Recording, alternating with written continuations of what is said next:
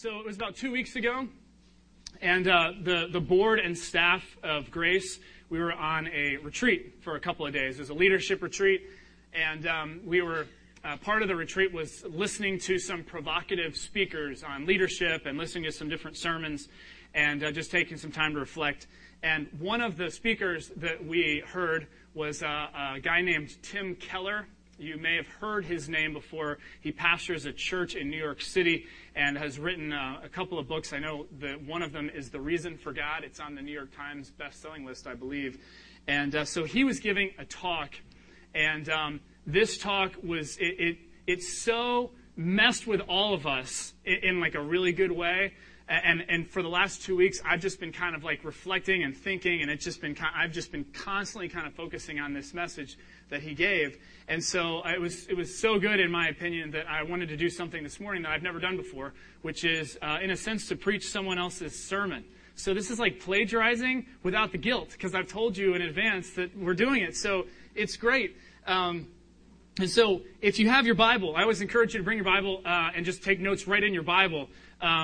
If you have your Bible, take it out and turn to Luke chapter 15. It's the third gospel in the New Testament. Luke chapter 15. This is a message today entitled Recovering the Heart of the Gospel. And it comes from a very familiar Bible story, one that I'd be willing to bet that almost every single one of you who has grown up in church has heard before. And that is the parable of the prodigal son. So the deal is that I heard this in a whole new way, and I can't wait to share it with you guys. So if you haven't heard it before, or maybe it's been a while since you've heard the parable of the prodigal son, let me just give you a really quick overview of what's going on. So Jesus tells this story that there's this father, and he has two sons. The younger son decides basically he really just wants his father's money. And so he asks his dad, he said, even though you're not dead, can I just have my share of the estate? And he goes off. Total disrespect to the father. I mean, humiliating to the father. And basically, the younger son goes off, and he just blows his entire inheritance on just all sorts of bad choices. I mean, whatever immoral behavior that you can think of, he is out there doing that. And when he gets to the point where he's blown everything that he has, he reaches this rock bottom moment. And in that moment, he kind of has this revelation that as he's starving and looking for food, that he would be better off to return home to his father and just ask to be like a servant in the father's house. And so he returns to his father, and as he's coming back home, his father sees him while he's a long way off, and the father runs out to the son and embraces him and throws the best robe around the younger son and puts a ring on his finger. And he says, come on, we're going to celebrate. And they kill the fatted calf, and they have this huge party, which is to the total disgust and dismay of the older brother who can't believe what's happening. And so, basically this huge celebration that ensues is kind of the culmination of the story. That's really how the story ends. And I don't know about you, but if you've heard this story before, I've always just kind of associated with the younger brother in the story. And I think this goes back to, for me, that, I grew up going to church and all through high school and everything, and I was just kind of very straight-laced and did everything I was supposed to do. And then when I got to college, man, and I know this isn't true for anyone else in this room, but when I got to college, like, something just happened to me, and I just said, man, I'm going to do my own thing. I'm going to take a break, and I'm just going to kind of figure things out for myself. And I had about a 6-year period where I was pretty much, I just kind of did whatever I felt like doing. And I lived kind of by my own set of rules and standards. And so, that kind of that 6-year period in my life, it just has always reminded me of the younger brother. That's who I associate with in the story. And, I don't know about you, but I've always just assumed that the point of the story, that the overriding main point that Jesus was trying to tell in this parable is that no matter what you've done in your life, no matter how bad you've blown it, no matter what's gone on, God loves you no matter what. And that if you're willing to humble yourself and return to God, that God will forgive you of whatever you've done. I mean, that's what I've always understood the point to be. But what's really interesting is, although that is a point that Jesus was trying to convey through the parable, no doubt, that is actually not the overriding point that he was trying to communicate to his audience. The point he was trying to communicate to his audience had nothing to do with the younger brother at all. It was actually to do with the older brother, who, if you're looking in your Bible, and you see kind of in the parable, the way it's laid out in the narrative, that whole last section is the father addressing the older brother, not the younger brother. He's addressing the older brother. Jesus is building this message. His whole punchline, his whole point is geared toward the older brother. And so I want to read for you a few verses here out of Luke 15, 28 through 30, because we often kind of gloss over them or they get lost. Check this out. It says, the older brother became angry and refused to go in. So this is like the younger brother's come back. The father has welcomed him back in. The big celebration's going on. And the older brother is just beside himself. It says, so he became angry and he refused to go in. And so his father went out and pleaded with him. But he answered his father, look, all these years I've been slaving for you and never disobeyed your orders. Yet you never even gave me a young goat so I could celebrate with my friends. But when this son of yours, who's squandered your property with prostitutes, comes home, you kill the fattened calf for him. Older brother in this story is just absolutely furious with his father and the way things have gone down.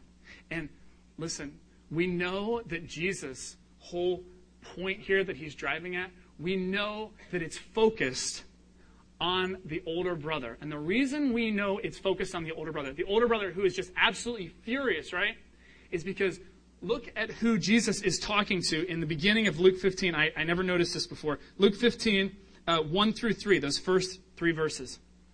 It says, now the tax collectors and sinners were all gathering around to hear Jesus.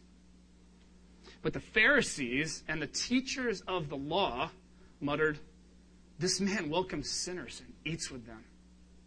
And it says, then Jesus told this parable. And then Jesus tells a series of 3 parables. And this final one we're focusing on today is kind of the culmination. But you've got to understand that Jesus is making a point to the Pharisees and the religious leaders who would have completely associated themselves, they would have completely related to the older brother in the story. You see, they were the ones that they were all about following the rules. It was all about religion for them. It was all about doing what you were supposed to do. The list of do's and don'ts.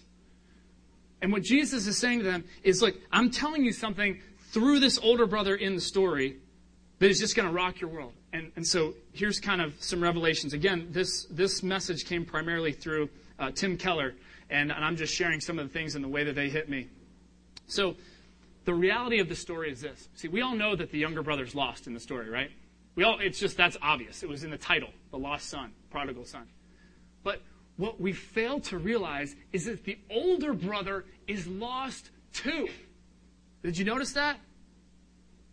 See, when you get to the end of the story, what's happening is the older brother is actually outside of the feast. He's outside of the banquet, okay? The feast, the banquet, that symbolizes salvation. That symbolizes eternal life. So here you have the older son who is actually now, he is lost. See, the younger brother, we know what the younger brother was all about. We know what his motivation was, right? He wanted the money. That's what it was for him. He didn't care about the father. He cared about the father's money. That's what he wanted. Give me the inheritance, and he was gone. But here's what's so interesting. The older brother in the story, even though he was at home and never disobeyed his father's orders, the perfect Pharisee, the perfect religious leader, he didn't care about the father either. He was all about his father's money too. That's why he's so amped up, you guys, when the brother comes back home, and you know that robe and that ring and that fatted calf?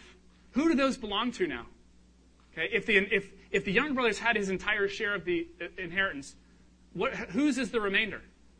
The older brother. So that's the older brother's stuff that's being actually given back to the younger brother now.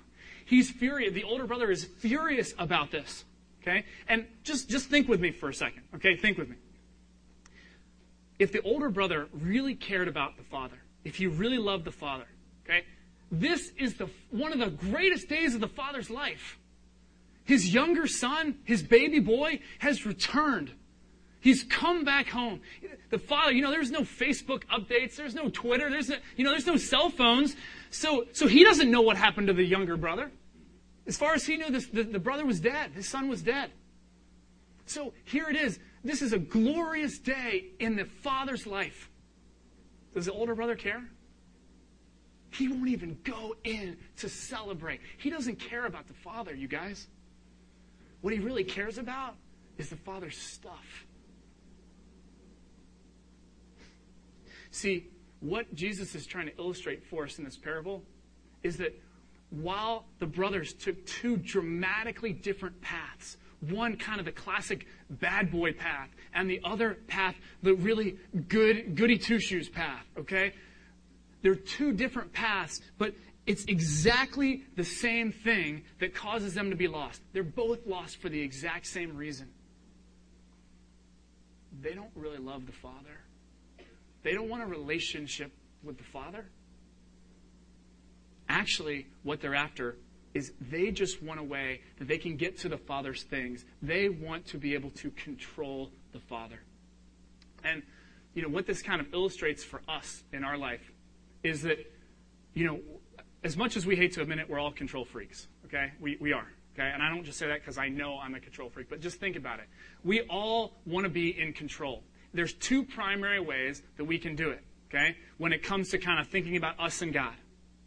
The first way that we can try and take control of our life is we say, okay, well, God has these things that he lays out for us and these things that I'm supposed to do, and apparently if I do those things, it'll be cool and everything. But you know what? I don't want to do those things. So the one way to kind of take control is to say, I'm just going to kind of reject that stuff. I'm going to reject God. I'm going to reject those things, and I'm going to kind of do my own thing because that's how I'm going to control things.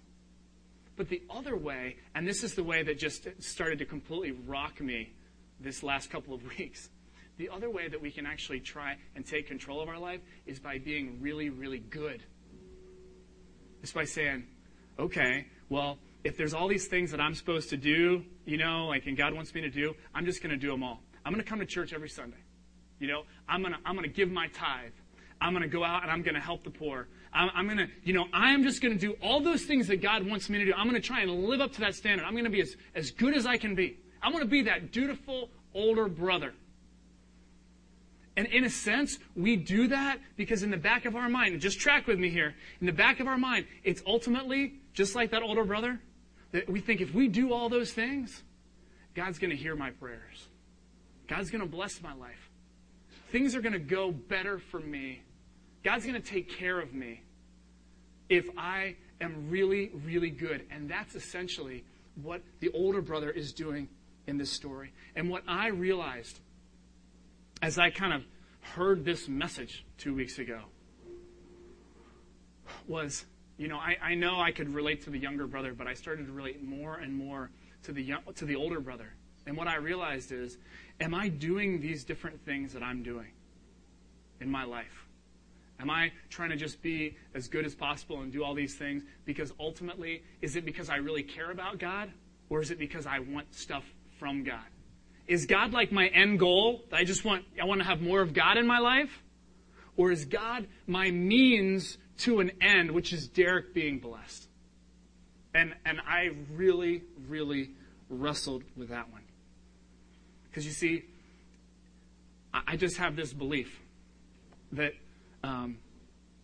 if you're trying to follow God, and especially if you're kind of, doing the church thing, okay, which can very easily be mistaken for religious activity or religion, that if you do that, you fundamentally have an issue, and here's the issue.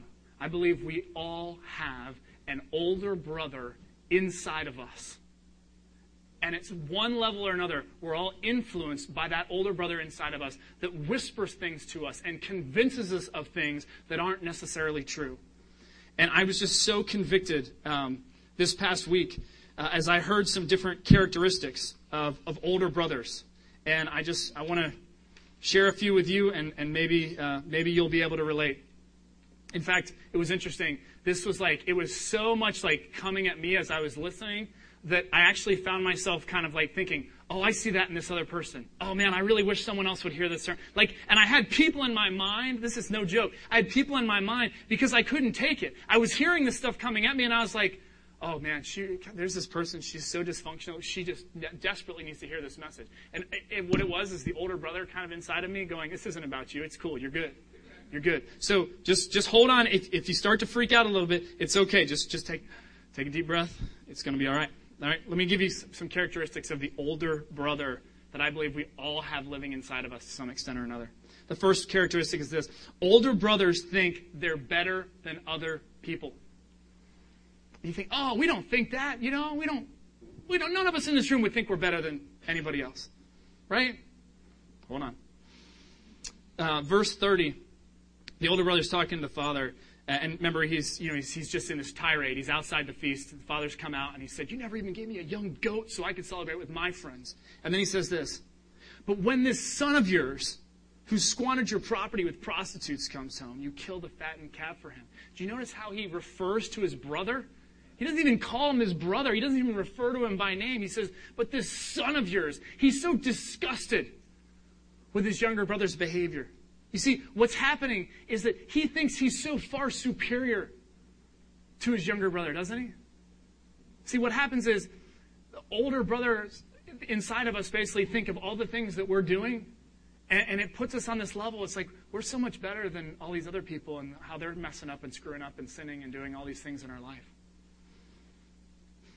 You see, it leads us to a spirit of judgment. These things, I believe, are very subtle.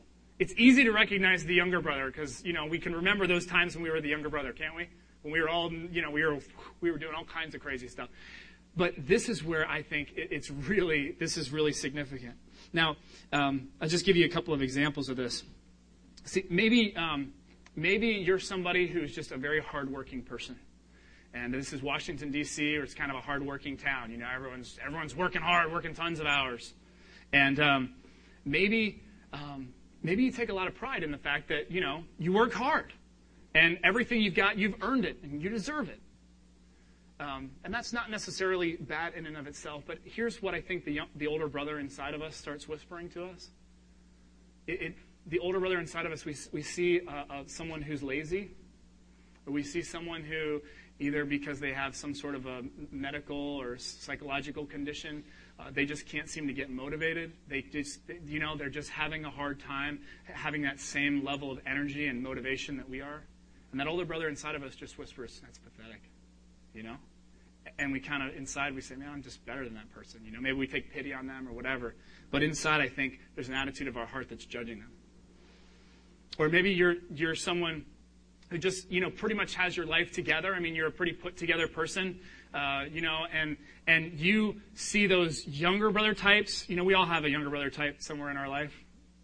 God love them. And you see that younger brother type of person, and kind of the attitude of your heart, the older brother inside of you is just like, man, would this person ever get it together? I mean, you kind of take stock of the fact that you're so much better off, that God loves you, that God, is so much happier with you than that other person. So that's the first one. The older brother inside of us makes us think that we're better than other people. The second characteristic is that older brothers practice joyless obedience. Older brothers practice joyless obedience. This is basically the idea of the reason that I obey God is because that's what I'm supposed to do. Verse 29, the older brother's saying to his father, he says, look, all these years I've been slaving for you and never disobeyed your orders. Did you catch that? He says he's been slaving for his father. See, the reality here is that there's no joy. There's no joy in the older brother. Okay? He's doing all this stuff for his father, but there's nothing in there, right? It's all duty. It's all drudgery. It's all obligation. And let's just be clear on something. Whenever you're in a relationship with someone, whether it's a relationship with God or a spouse or a friend or a parent or whoever it is, there are aspects and elements of duty and obligation that go into it. I mean, for sure, we can all relate to that. But the older brother basically sees the entire thing as just slavery, just duty. It's duty from top to bottom. There's no joy in it. And when we kind of have this spirit where we're just, what we're doing is we're just practicing joyless obedience, it leads us to the final thing. And the final characteristic is that older brothers feel entitled. Older brothers just feel a sense of entitlement from the father. When the older brother says to his dad, he says, "Look, all these years I've been slaving for you." What's he really saying there? What's he saying to his father? What's the underlying message that's going on there? He's saying, "Look, haven't you seen all that I've done for you? Don't you realize all the things that I've done for you, God? You owe me. You owe me this. Like, you can't do it this way." Older brothers become incredibly frustrated when things don't go their way. See, something goes on inside the older brother and basically saying, if I'm doing all the things I'm supposed to be doing, if I'm going to church and I'm doing a good job of being religious and I'm obeying and I'm just good, I'm just doing all that stuff, that somehow, you know what? God's supposed to answer my prayers. And so when our prayers don't get answered, when things don't turn out the way we want, it's incredibly frustrating. And that older brother inside of us just says, "This isn't right. I deserve better than this after all that I've been doing." You see, older brothers have this mental model. And I want you guys to write this down because I think this is really important to grasp. The mental model that they have, which is a complete wrong mental model, it goes like this. I obey, and because I obey, I'm accepted. If I'm doing everything that God asked me to do, I'm going to church, I'm reading my Bible, I'm giving my whatever that I'm giving, doing my duty. If I do those things, then God accepts me. God loves me. God will bless me. You guys, that is a completely false gospel. There's no truth at all to this paradigm. The message of Jesus Christ, the gospel of Jesus Christ, is completely counter to this. The gospel of Jesus Christ says this: I'm accepted not by anything that I could do. Because the Bible says that we're all sinners, as John talked about last week. We're all sinners. We've all messed up. None of us is perfect. The only way that we're accepted is through the blood of Jesus Christ. Through Jesus' sacrifice, He lived the perfect life that none of us could live. And by what He did on the cross, if we just accept that, we just say, God, forgive me for my sins through Jesus, we're accepted by nothing that we can do. And because we're accepted, and this is where the rub is, right here, because we're accepted, we obey. It's a posture of our hearts. Because now I realize that God loves me and accepts me exactly for who I am, but it's nothing that I could do. Because I'm accepted, therefore, I obey. You see, somewhere in this, and at times I have just completely lost it. I've lost sight of the true heart of the gospel. See, the gospel is not about do's and don'ts. And inherently, we know this. I mean, if you've looked at Jesus, if you studied what He taught, Jesus was never about the do's and don'ts, all the things that you should do and shouldn't do, right? In fact, He railed against a particular group of people, the Pharisees, the religious leaders, because what were they all about? They were all about a list of do's and don'ts, right? It was all about this drudgery, this obedience. It was all about all these things that they could do for God. And Jesus said, that's not it. See, being a follower of Jesus Christ, putting your faith in Christ, has nothing to do with religion. And after you do it, it doesn't mean that all of a sudden, okay, good, I'll put my faith in Christ, and then next week you better be in church. Next week you better start giving your tithe. Is that what it's about? It's not about that at all. The gospel isn't religion. The gospel isn't morality at all. It's not.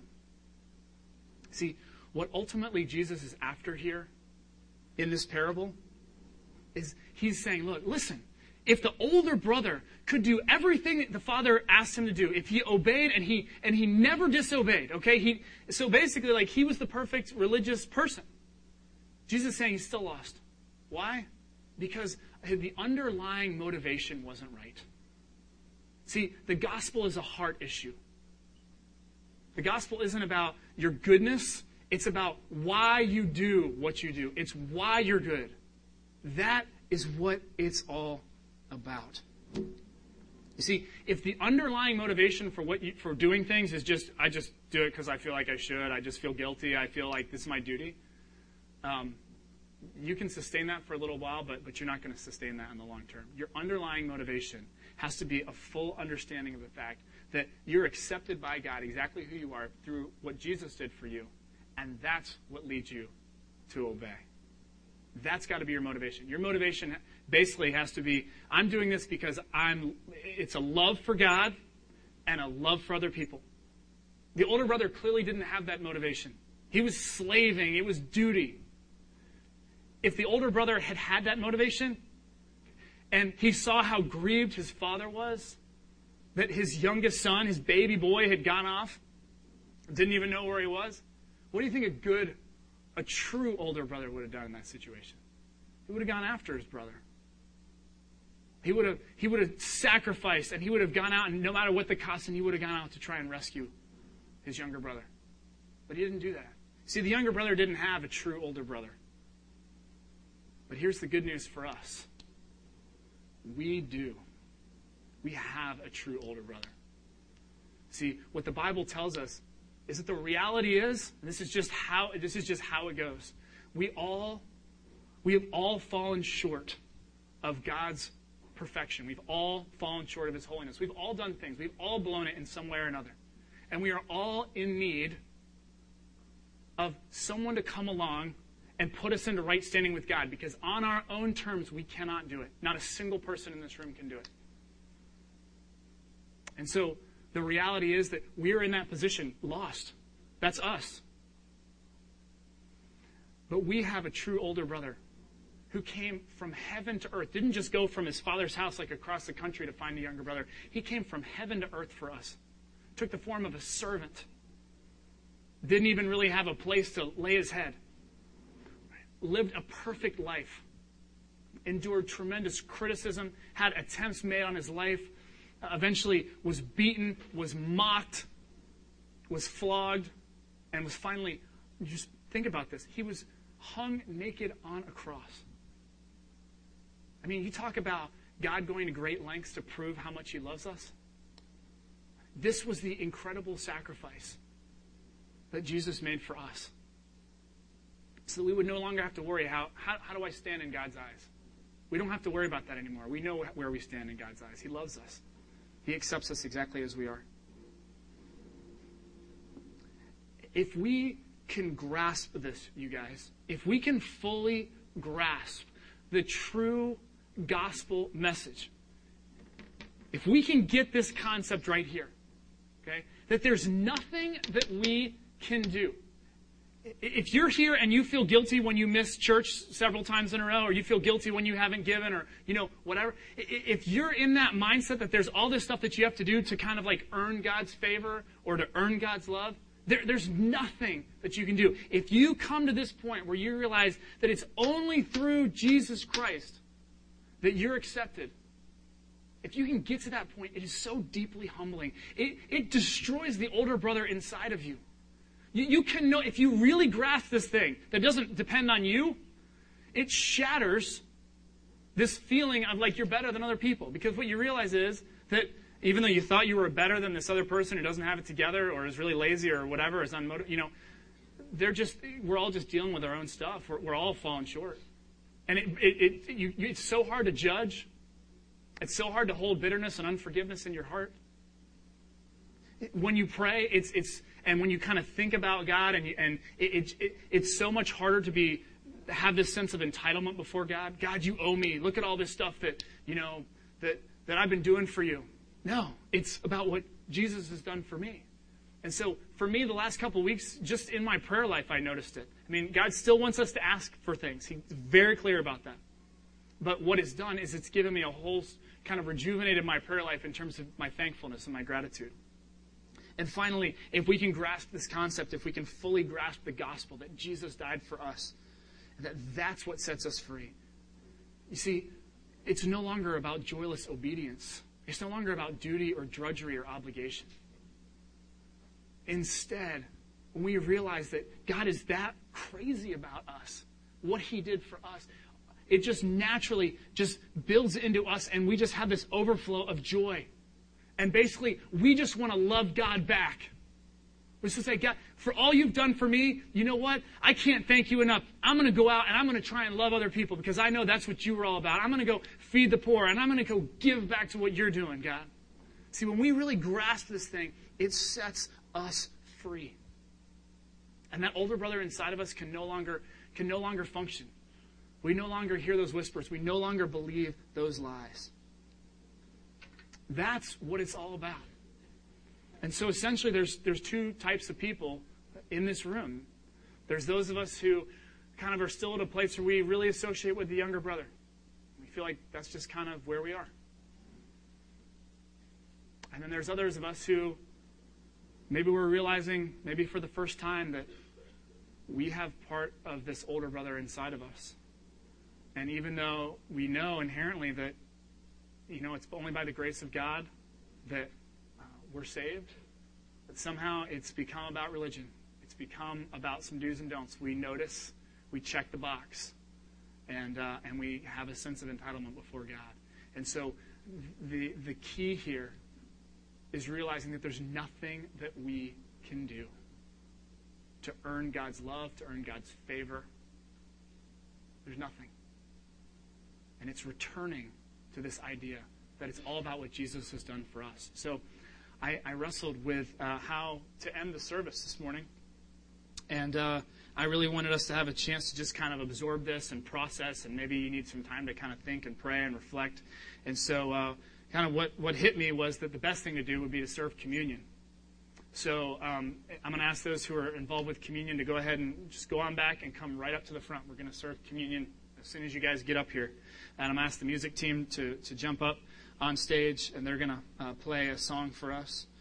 And let me just tell you, again, one of the core things about Jesus did not come to establish a religion. Okay, can we be very clear about that? He did not come to set up a religion. And he did not come to set up just things that have become, somewhat kind of routine or have lost their meaning, like communion can potentially be. So I just want to explain kind of my take on why I believe that we take communion, or why it's significant for us today.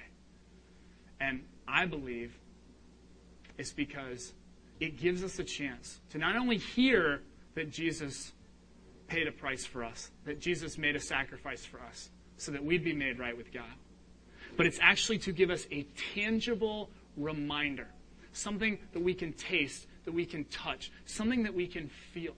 So when you take that piece of bread, thank you, and you put it in your mouth and you feel it disintegrate in your mouth and you swallow it, you realize that there was a price that was to be paid. And that Jesus bore that price, that this was his body that was absolutely broken for us so that we would have eternal life. The same with the cup. When you drink this cup, I don't know if God's crying right now or what's going on, but I think that's the rain.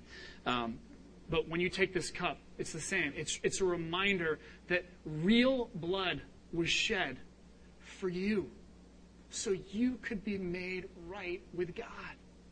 So you could be set free, so you can have eternal life. So you don't have to worry about where you stand anymore. You're already accepted. There's nothing you can do. So what I want you to do right now is just to think about, as you come up and you take communion, communion's open to everybody. I just want you to reflect on the price that Jesus paid.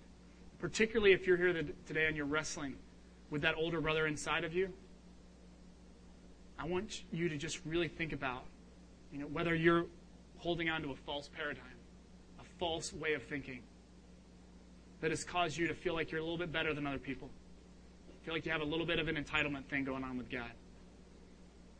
So I'm just going to, music team's going to go ahead and start. If you could hit the lights, Doug. And just as you feel led to come down, and then I'm going to close us in prayer.